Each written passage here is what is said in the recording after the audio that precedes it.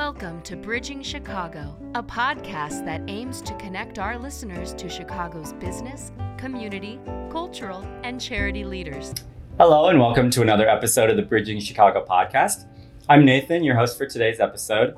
I'm so excited to be joined by the CEO of Lincoln Park Community Services, Cheryle Hamilton-Hill. So, Cheryl, thanks for joining me today. Thanks for having me. Yeah, we were so excited to hear about your program and what you're looking to do or what you are doing here in the city. But we always like to backtrack and talk about, we are Bridging Chicago, so we like to talk about your Chicago story, about how you came to be here and about your experience with our city so far. All right. Well, I came here from Washington, D.C. About 4 years ago. I worked on the Hill there as a consultant, and an organization asked me to come and help get a youth shelter started. So while I was working on some legislation up there for anti-trafficking, that's how I became familiar with some of the work that was being done and what was needed. So came here, got a youth shelter up and running, and was actually going to go back to Washington, D.C. And then another shelter called and said that there was an opportunity there. And so now not only do I get an opportunity to work with youth, but I also get a chance to work with adults, anyone 18 and over. Okay. So the organization that I am with currently is Lincoln Park Community Services. And it started back in 1985 when 4 faith communities came together and said that they wanted to do something to impact those who were experiencing homelessness in the Lincoln Park area. So it started off as just an emergency overnight shelter with a few pallets on the floor, but people who were very, very dedicated to this work. Yeah, it's interesting because I think Lincoln Park is thought of as one of the more affluent neighborhoods in the city. And so to think about a homeless shelter there or homeless people in Lincoln Park isn't necessarily something that people would think about, but I mean, it one shows that it can happen anywhere to anyone, really, if circumstances change in our lives. But also, it shows that the city, this is a very vibrant city with neighborhoods, but it is also takes some work to live in this city. It can be tough to live here sometimes. Absolutely. And you're correct. Lincoln Park is a very affluent area, but that's why a lot of people come there is because there are resources available to assist individuals. So if you think about someone who, I'll use this as an example, panhandling on the corner.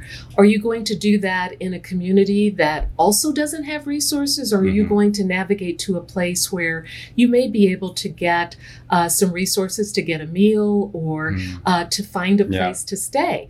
And also the community is very, very caring.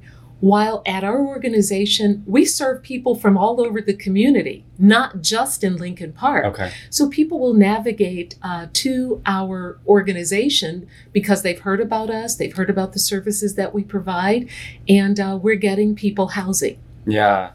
Are you, Lincoln Park is also very big.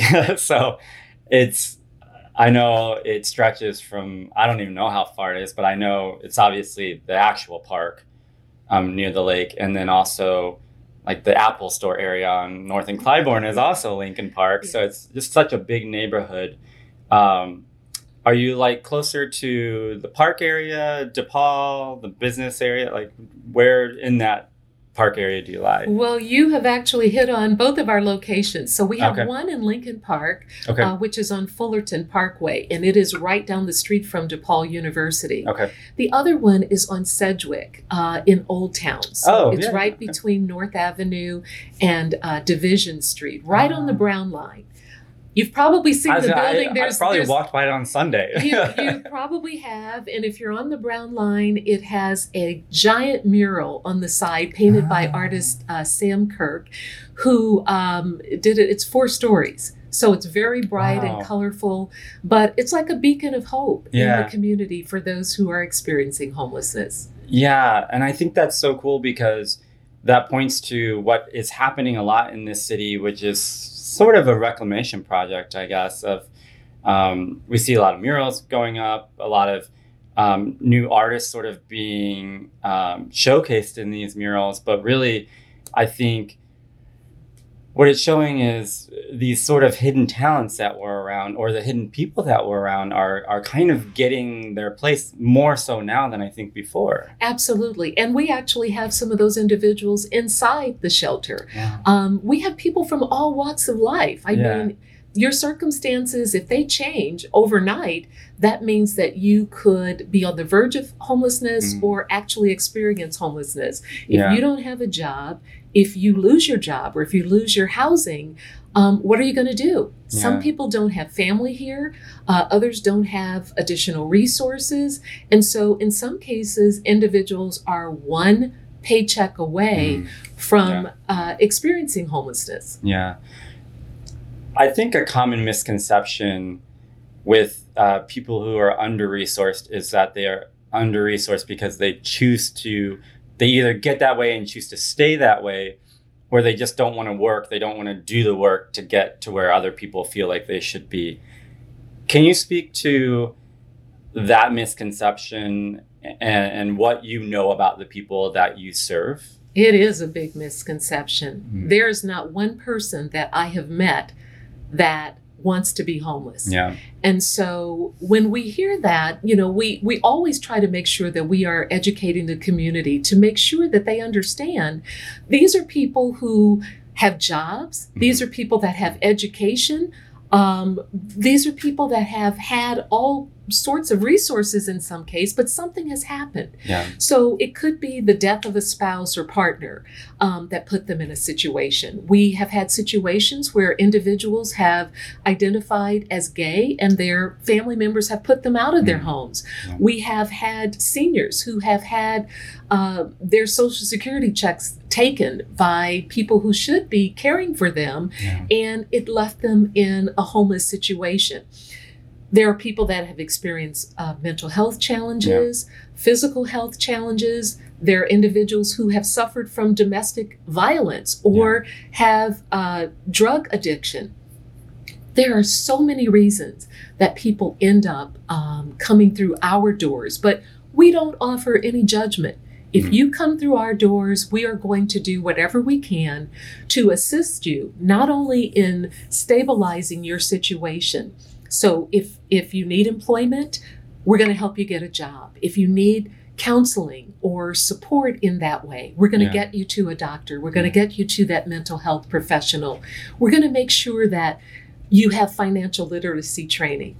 All of the things that help everyone be stable in their own environments. That's what we try to do before we place you in your own home. Yeah.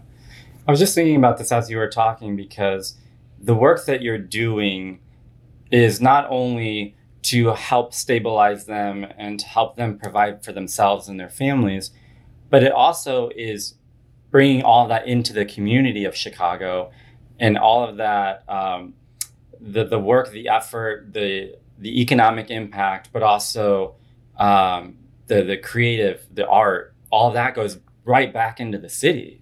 Absolutely. So when we are able to get someone off of the street, it is a benefit, not only for that individual, but when we talk about how generous people are in the community and what they're doing, if we can get another person employed, that contributes to the economy. If we can get individuals from utilizing the hospitals as their place to get medical care when it's not an emergency, as an example, stressing that system. If we can make sure that we help an individual, that can help generations. If we're able to put someone in a place that they are able to provide for their family, not only short term, but long term. So